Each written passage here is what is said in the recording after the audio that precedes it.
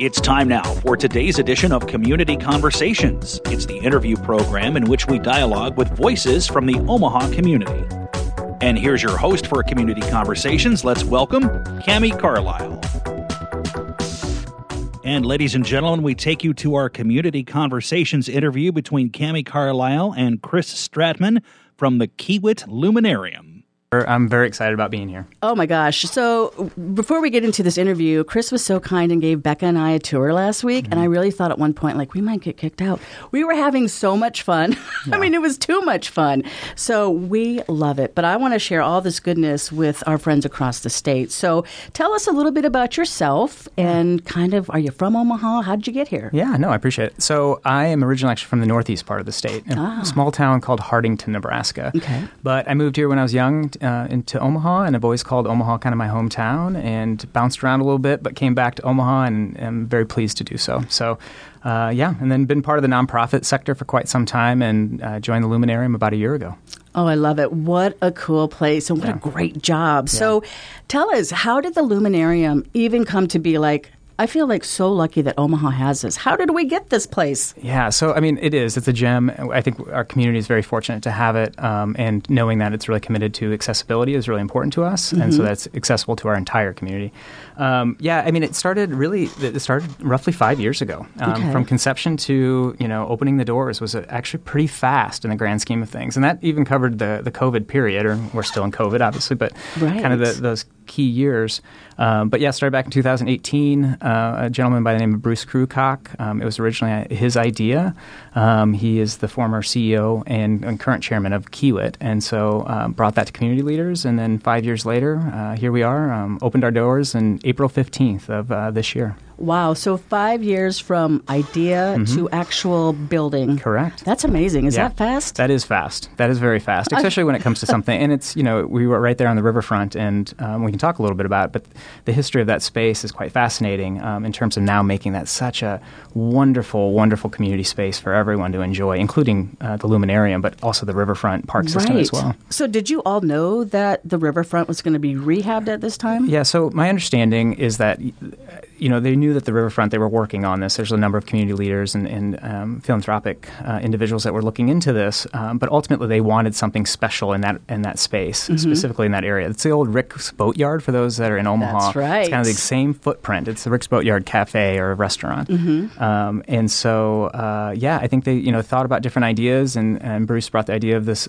Science Center or Discovery Center, and Omaha, a lot of our sister cities have equivalent types of facilities, and so I think Omaha is ready, and it's exciting that it's right down there on the riverfront. So tell us why it is there on the riverfront. What is the history of that? Yeah, so what's interesting is it's actually what's called an EPA Superfund site. That's right. And so, which sounds, that's kind of a technical term there, but ultimately it's a federal designation of a space that's heavily, heavily polluted.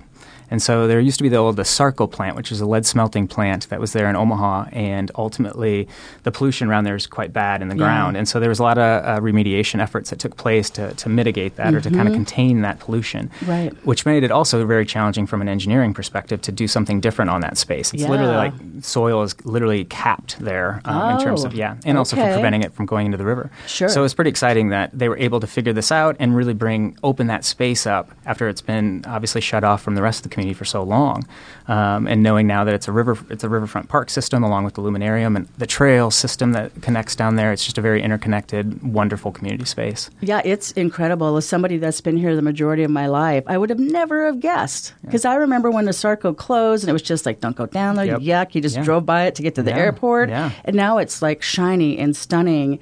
And so much to do, whether you're in or outside of the Luminarium. For sure. So this opened up in April. You guys have crazy busy? Yeah, so it's been, I think we feel really fortunate in terms of how well it's been received by the public and our community. I think we've had now, as of literally this week, I think it's been almost 130,000 people that have come through the doors. Oh my goodness. It's insane even just saying that number out loud. But so we've been very lucky. Obviously things now that the school year is kind of back in session, things have slowed down during the week and we're really busy on the weekends. Also, we had kind of a second opening, if you will. We opened in April, but that second part of the park system, where we're located, Lewis and Clark landing. That actually opened up here just about a month and a half ago. Sure. So that really provided, now there's even more people down in that space and checking out the Luminarium as well, and just, again, everything that's both externally that's available down in that area. I bet you get a lot of walk-ins, like, I'm just walking, what is this? Yeah. How did this get here? For sure. And then what about out-of-town visitors? Are you seeing a lot of those, not just from Nebraska? Yeah, so definitely. I mean, it's both Nebraska, probably more like regional tourists at this point. And, of course, we're working with the city and different outlets to help advertise and make this a true open experience for folks that are visiting the area as well. So we do know that there's quite a few tourists, but we envision it probably increasing quite a bit as we continue. Everything from, like, when College World Series is taking place, people coming down to, many of the other events that draw tourists to the area. Did you get a lot of visitors when CWS was here? A little bit. At that point, we did definitely have a huge uptick. I think once we have the upcoming the Baby Bob Bridge, if you've heard about that, which is the extension that's going to go. So there's the pedestrian bridge, which is really low. For those of you that don't know, it goes over the Missouri River, connecting both Omaha and Council Bluffs, and it's really close to the Luminarium. And that is wonderful from an accessibility. It's a trail, walking and biking trail. But what's also nice is they're going to have another one, which is called the Baby Bob, which is going to go over the train tracks, which is just to the west of, and it makes it a little less. It's not right now. It's not quite as accessible, especially foot traffic. Right. But it'll come from the actual CHI Stadium. So, that's cool. Yeah, wow, look at us, Omaha. Yeah, that's incredible. Urban planning, and it's great. And we're using everything. That's great. Yeah. So this is a science center, right? Is that how you would bill it? We call it a science museum and a discovery center, correct? Okay, and it's for all ages. It is, very much so. We say adult kids, 0 to 100 and plus. So were you involved in the planning? Like, how do you plan for something that can have little kids to adults? Like, how do you even plan that? Yeah, no, excellent question. I mean, covering that whole lifespan. Yeah. I think it's even more than just age, right? It's also about just people coming from different backgrounds as well is really important to us. And so part of that, I wasn't a part of that original. I mean, from the very beginning, a focus was knowing that they and we want to make sure that this place is accessible and inclusive of our entire community, right? Sure. And being really thoughtful about that. And so part of that went into the design of the building itself, the design of the exhibits, et cetera. So we had a very robust advisory group made of community leaders that were very influential, representing several different backgrounds or different types of backgrounds. And also then thinking about it from an age perspective, too. What's developmental? How can you interact with something that maybe it's a 7-year-old or it's a 85-year-old professor, retired professor, and they can still have a very robust experience, very different experience maybe. Yeah. But we're definitely an inquiry-based type of science museum in the sense that you're not going to go there and see all this heavy scientific jargon on like displays next to an exhibit. The idea is that you're really coming and you approach it the way you would based on your personal experience, and really almost more about what are the types of questions that you're thinking as a result of interacting with this respective exhibit. And so it can be very different. And as a result of that, it makes it really accessible for kids all the way up to adults. Yeah. And we're definitely not as much for the littles. Sure. But there's still things that you'll be surprised. You can bring in a 1-year-old and they'll have a great time. It's just a little bit more probably for school-age kids and above. Oh, yeah. I can see that 1-year-old, though, just booking around the place because it's open and there's so much to see. And you're meant to touch everything. Like, there's not a single thing really that you're not. I mean, it's meant to be interacted with, so it's a lot of fun. That is the best part because I kind of go to museums and I'm often told, ma'am, you need to step back. So here I'm like, oh, we can touch it. This is great. You're meant to do that. Yeah. I love that. So I also just read that you guys are offering field trips. The teachers must be going bonkers because, come on, I mean, we all went to the same field trips forever. Yeah. And I love Jocelyn and I love the Crook House and all that stuff. Yeah. But a brand new place to take the kids, I mean, this is going to be memorable. It is. And you know, we've been putting a lot of focus and effort into launching our field trip program, which just started literally as of 2 weeks ago. And so we have close to like 75 schools already signed up. Oh, my goodness. Yeah, and we'll continue with that. And it's just, I think, you know, the teachers, we want to work with them very closely. We're asking for their input, and we're aligning all of those field trip experiences with different academic state standards so that they can tie it in with the classroom. Cool. And offering kind of a medley of options in terms of, you know, what they could experience is us really going deep and facilitating a deep experience with just a couple, maybe 1 or 2 exhibits or more than that. And if it's okay, I'd love to talk a little bit about our Illuminator program, kind of as how that connects in with all of this. Yes. First of all, tell us what is Illuminator? Yeah, so Illuminator is it's actually a youth development program as well as a staffing solution. So they're part-time employees. They are our colleagues. We have about 100 total employees. 40 are full-time staff, such as myself, and then 60 are Illuminators, and they're age 15 to 18, what we call young adult or high school Illuminators, and then they're 18 to 24, which are young adult Illuminators. And they're the ones that are the most forward-facing or public-facing aspect of the organization. They are working the welcome desk, the gift shop. They're facilitating exhibits on the floor. When we go out to the community and do things, they're also facilitating what we call exhiblets, which are like portable versions of our exhibits. Yeah, but they're doing all the exciting, fun work right there, interacting with visitors and the public and students, et cetera. And so, but again, part of that is a youth development element. So they're also getting kind of wraparound programming services connected to that. And most of, a big part of not only around the accessibility and inclusion for us is to have a really, really intentionally diverse workforce, and that applies full-time staff as well as Illuminators. We want folks to know that when they're coming there, they're seeing themselves in the staff as well, in the displays, the exhibits that they see, and the content that they experience. And part of that is with our Illuminator program, again, since they're such the public forward-facing aspect of this, that again, very talented, diverse workforce and just doing a great job. So like with field trips, they're the ones that are actually facilitating a lot of that front-end work when a group comes in. So that's super cool. Now, the development part of it, that will help them continue on outside of this, getting more jobs, using what they've learned. Exactly. That's really unique. Yeah. So we're lining them up with additional opportunities down the road, helping them foster the interests that they have within the STEM field. Yeah. They don't have to obviously go into STEM necessarily, but of course that's the idea, is we're trying to provide those types of experiences and those professional development experience as well. That's a bonus. That doesn't happen everywhere. Yeah, for sure. Jeez. For sure. So there's 4 galleries, is that right? Correct. Now, you gave us a tour of all of them, and we loved everything we saw. Can you tell us a little bit about each gallery? I know there's a lot, but kind of give us an overview of each one? Yeah, for sure. So it's roughly an 80,000 square foot facility. It's 2 different levels. And we have, as you mentioned, 4 different gallery spaces. The first one is what we call catch waves. And that is more like kind of like what I like to liken it to universal phenomena. So that's like no matter where you're at on the planet, you're going to experience it the same way. Right. Light, motion, heat, things like that. So super exciting type of what we call scientific phenomena. Okay. And then we move into a second gallery, which is called Dig Deeper. And that is a little bit more of the intersection, I would say, of like kind of the natural world and the built environment. So this is where we get a little bit more localized. It is definitely where you get more of that engineering architecture type exhibits and things. We have everything from a stream table that shows stream dynamics that's literally looking right out in front of the river in front of us, which is fantastic. If you go upstairs, then we have our third gallery, which is Find Yourself. Yes. And that's kind of a fusion of biological sciences and social science.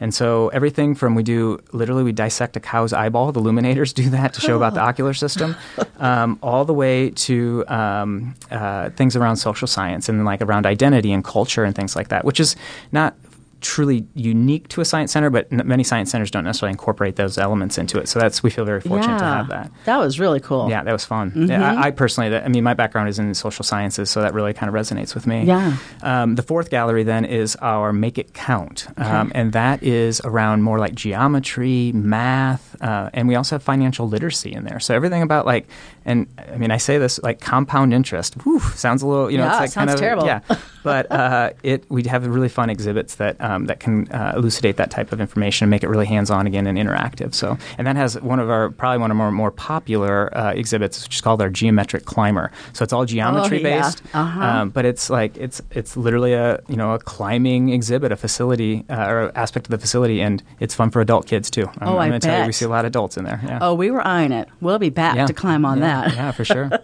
So out of all those galleries, you mentioned that the climbing one is pretty popular. What else does everybody really love? Yeah, that climber is definitely a popular one.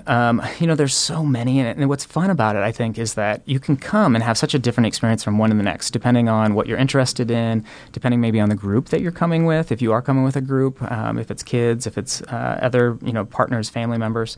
But we have so many, and that's what I think is fun, is that it really so many different exhibits can resonate with one person more than the others.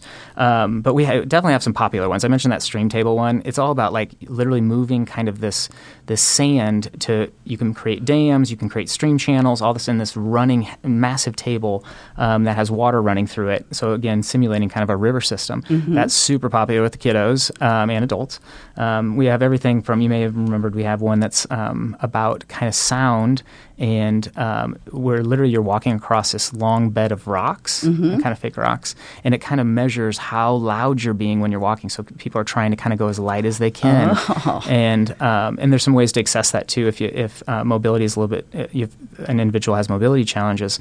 But that's a popular one. But there's so many. It's so fun. We have over 135 different exhibits that people can explore. Wow. Now, will you have any touring exhibits come through? Yeah, good question. So we do. Those are the 4 main galleries. We also have what we call our Flex Space, and we're going to be opening that soon. Unfortunately, I'm not at liberty yet to quite disclose, so hey, a little mystery there. You'll have to come check it out. But we will be doing that very soon, and it's more of like kind of that traveling concept, a little bit more of a faster turnaround in terms of those exhibits and things. Sure. And our first one's going to be really thought-provoking and really foster some fun discussions around kind of intersection of some topics with science. Ooh, exciting. Yeah, Well, that'll be next year? Probably I would say towards like probably Q1 or Q2 of next year. Okay, cool. So let's go back really quick to the field trips. I just want you to share with the teachers, because I know they're listening, how do they go about signing up for a field trip? And then how much of the day? Is it like a whole day, half day? Yeah, good question. So first of all, I want to give a shout out to those teachers that are listening. I'm married to a teacher, and I appreciate and respect so much of the work that you do. And thank you for partnering with us at the Luminarium. So in terms of field trips, the first thing they can do, we definitely have information on our website, and we're going to continue to build that out. But if people ever want to email field trips at kiewitluminarium.org, and that's field trips with an S, at kiewitluminarium.org. They can. We have a gentleman by the name of Dan Sitzman. He's a long-term, long-tenured former teacher of OPS, science teacher, and he leads that program up for us. And we can really tailor. There's definitely some packages that we offer in terms of what this could look like. I mentioned some that go deep into maybe a couple different exhibits or more of a medley of exhibits, which standards we're tying those into, how long those. It could be an hour and a half up to 3 hours. So there's a lot of versatility with that. But we have, really nice spacing in terms of, we have what we call a field trip room, literally a field trip room. It's kind of like to get accustomed and get kind of situated before going out onto the exhibit floor. So there's just a lot of thought that went into field trips. And we do that right now, but on Mondays, Thursdays, and Fridays. And that can be literally from 9 in the morning until I think 3 o'clock in the afternoon. So and that's mostly for K-12 right now. K-12, okay. However, we will be working in that after school as well as summer summer space once we get to those. So there'll be after school programming? So we're going to be supporting after school. So we know it's tough for after school programs to actually get to the Luminarium given the time frame, right? But true. In terms of if they ever want to do some things on the weekends, or a lot of them are doing summer programming, that's where we'll tie in and make sure we're providing opportunities for those folks as well. Wow, and as a matter of fact, we're actually having, which is kind of exciting, we're working with a nonprofit, and partnering is a massive part of our organization. It's really intentional around that. We're partnering with another nonprofit called Collective for Youth, where we're going to be bringing in about 1,000 plus after-school program participants from about 40 different OPS sites. Wow. And we're closing down the facility, and they're going to come in and check it out for a couple hours. Oh, my gosh. Here in a couple weeks here. Yeah. Ooh, that's a lot. Yeah, but it's going to be fun. It's going to be a great time, and we're really excited for just to, again, provide opportunities for all types of families to come in and experience the Luminarium. I love this. And again, I just have to believe that teachers are like, a new place. Yay. Yeah. But please, the teachers, anyone that's out there, please reach out via that email, or you can obviously call our main number. And we would love to work with you. Absolutely. And just again, teachers, field trips at kiewitluminarium.org. Correct. So when you were walking us around, I maybe freaked out just a little, but I was like, wait, is that Edom? Is that Flora? Is that Bart? I kept seeing pictures of people that I know. And that was the coolest thing ever. How did that come about, including local folks? Yeah, I appreciate you asking about that too. So kind of as I alluded to earlier, there was a lot of intentionality that went into fully engaging our community to have input in terms of developing these exhibits and developing the displays and things that we have. And as part of that, too, is also we feel very fortunate to represent not only just the Omaha Council Bluffs Metro, but the Nebraska and of course, western and central Iowa as well. Mm-hmm. And so there was a lot that went into making sure, again, that was really important to us, that we're featuring local folks, local regional folks that reflect our entire community. And so thankfully, a lot of people were willing to be a part of these exhibits and be featured. And there was just a lot of thought and recruitment that went into that. And it's been, I think, well received in that respect. And we have intentions of continuing to do that with the stories and the people that we share that are willing to be featured in a lot of these exhibits. That is awesome. Yeah. I mean, where else are you going to see that? Yeah. That just was like I just loved it. Yeah, I appreciate you noting that. And that's, my role is specifically in community engagement and partnerships. And so hearing that and knowing that a lot of people have appreciated, like, seeing family, friends, community members, that's and knowing super that this cool. is very relevant, that this isn't just stock imagery type of thing. Right. So, It makes it more personal almost. Yeah, for sure, of course. So besides kiddos, you guys have an adult night Thursday nights. Yeah. Tell us about that. So adult night is fun. We call it Night Light. And Night Light. it is, so it's from 7 to 10 p.m. on Thursday nights, every Thursday. And it is only open to adults over the age of 18. Okay. And we have, it's still the same exhibits, the same offerings. We will have additional programming and different elements, which I can talk about. But really, it provides adults to kind of, sometimes there's something about when the kids aren't around, right? And you can explore this. Our whole facility is about exploring and being curious. And it's really fun to see adults have a good time with that and kind of like, oh, I can kind of interact with this. I don't have to just allow my children to do it or my nieces and nephews or some of the youth MIT that you may be there with. And so that's a lot of fun. And we'll have, they're both drinks, non-alcoholic and alcoholic on the floor. We have usually DJs there playing some music. A lot of times we'll have kind of different thematic elements to it. Just last night, as a matter of fact, it was all about, it was called Bug Life. And so we had different nonprofits coming in, and we had a panel where they were talking about insects. We also had we had even like crickets that you could eat. Yes. So different experiences.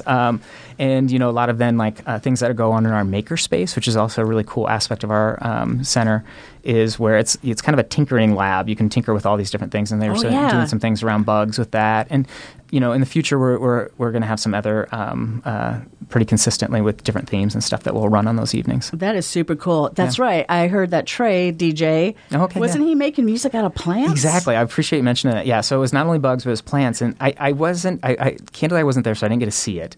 But, somehow they tie that in, and the concept is, kind of working with plants to create that music. That's so cool. Yeah, so just really getting creative. Again, it's a very innovative space, and we encourage, it's not just us as a team in terms of what we're offering, but the folks that come into the space and adding to that kind of innovative lab kind of experience. So are there always panels on adult nights, or just depending? Just depending, yeah. So it's not necessarily, it's a good question. It could totally look different from one night to the next, but just it happened to be the other night that we had a panel specifically. And it's from 7 to 10. Oh, it's even over at a decent time. Yeah, you can get home. Oh my gosh, I love this, says the old lady. That is so awesome. Yeah. So you mentioned the Makers Lab, and I had forgotten that, but that was a really cool space. So what goes on there? Yeah, so it's a really fun space. We have everything from 3D printers to different equipment and mechanisms in there to just really be creative and innovative, and it's a maker space. So you make things, tinker with things, and so we have that again. We program that. We have some wonderful staff, and our illuminators help facilitate that. Okay, and so people can, when visitors and members come in, they can interact with these, and the idea is not only to have a lot of times individual projects that you can work on, but you can also be part of a kind of a group collective project too that they're working on.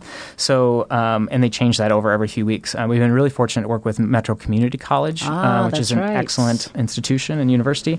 Community college that has been helping us program a lot of that as well. So are there classes or workshops that you offer that people can sign up for? Yeah, good question. Yeah, so we will be offering those shortly. It's something that we're kind of finalizing right now with MCC, Metro Community College, here to hopefully start doing that probably the beginning of 2024 or 2024. Cool. And would that be for all ages? Or? Yep. And we would be, yes. The idea is to have kind of a spectrum when it comes to that. Certain projects maybe kind of fine-tune a little bit or kind of align a little bit more with certain age groups, but the idea is to usually make that pretty openly available to everyone. So another question for you. I noticed that you had a couple of really nice conference rooms. Yeah. So are those available to nonprofits, or are they just for whoever needs them, or how do you use them? Yeah, no, good question on that too. So right now we have a couple different spaces. We have that field trip room that I mentioned. We have a thing called the river room, which is beautiful, that you overlook the river. And so as of right now, we're actually with field trips, we use those pretty consistently. Okay. However, into 2024, we're working on coming with a policy where hopefully we can make those available to both for-profit but also nonprofits to rent those spaces out. Cool. And again, we want to be like a community space. Candidly, though, we're still a startup. We're only 5 months old still, and so we're still kind of figuring out some of our kind of the procedures, policies, guidelines, and things like that. So that's why that's not in place quite yet. Got it. Oh yeah, I've been eyeing that river room. Yeah. I was like, we need to have some parties there. Yeah. So let's talk really quick about STEM. So this really revolves around STEM, and when I was a kid, STEM didn't exist. I mean, it did, but it wasn't called a thing. Yeah. So why is this so in the forefront of everything now, and why do we want our kids to know about STEM? Yeah. So, I mean, the reality is STEM can touch so many different things. And for those that may not be familiar with that term, meaning science, technology, engineering, and math, standing for STEM. And a lot of times we'll also use the word STEAM with an A added in there regarding arts. And that is important to us as well, just because we very much see the intersection of science and art as part of what we do as well.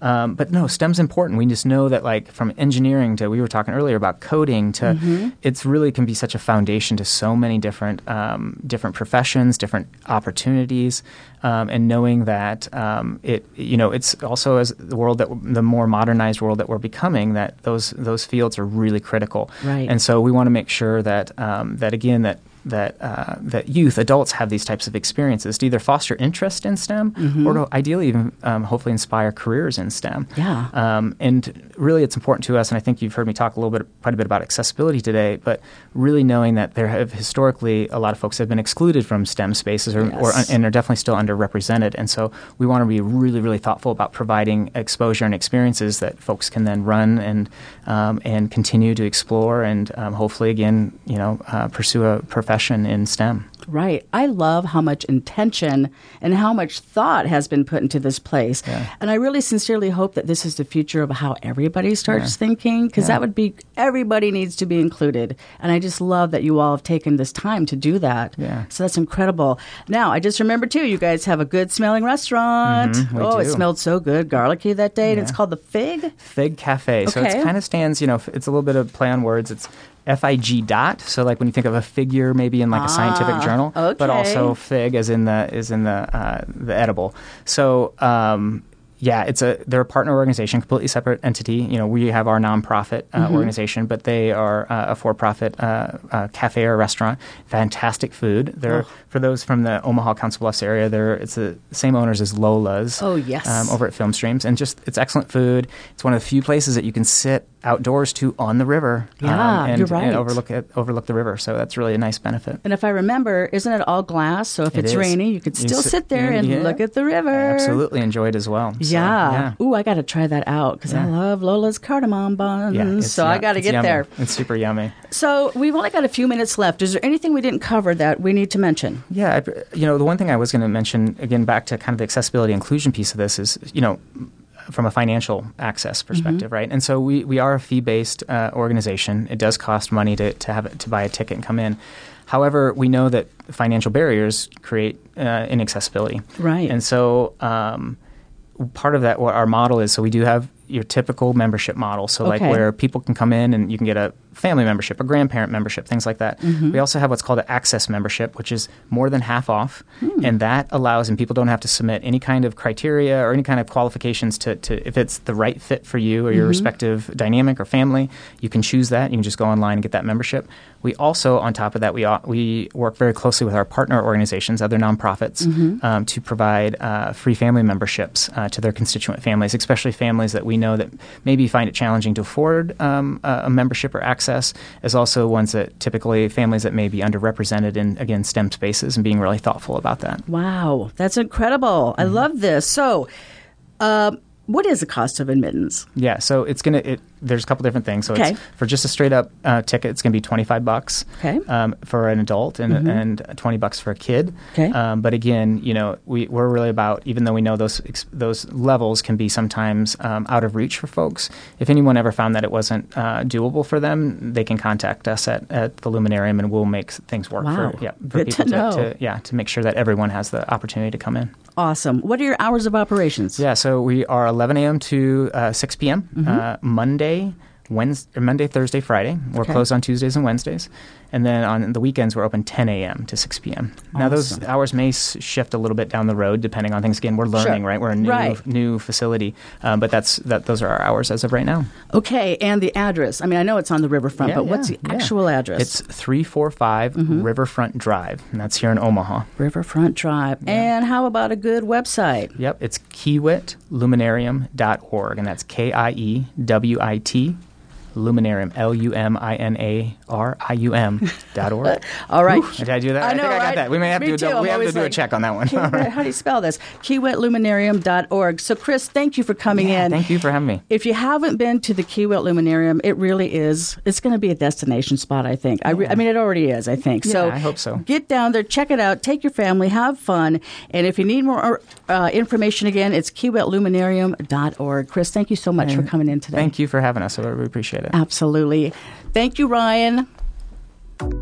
You've been listening to Community Conversations on Radio Talking Book. It's the interview program that brings you voices from the Omaha community. The Radio Talking Book Network is brought to you with the cooperation of KIOS-FM in Omaha and statewide through the facilities of NET Radio and Television.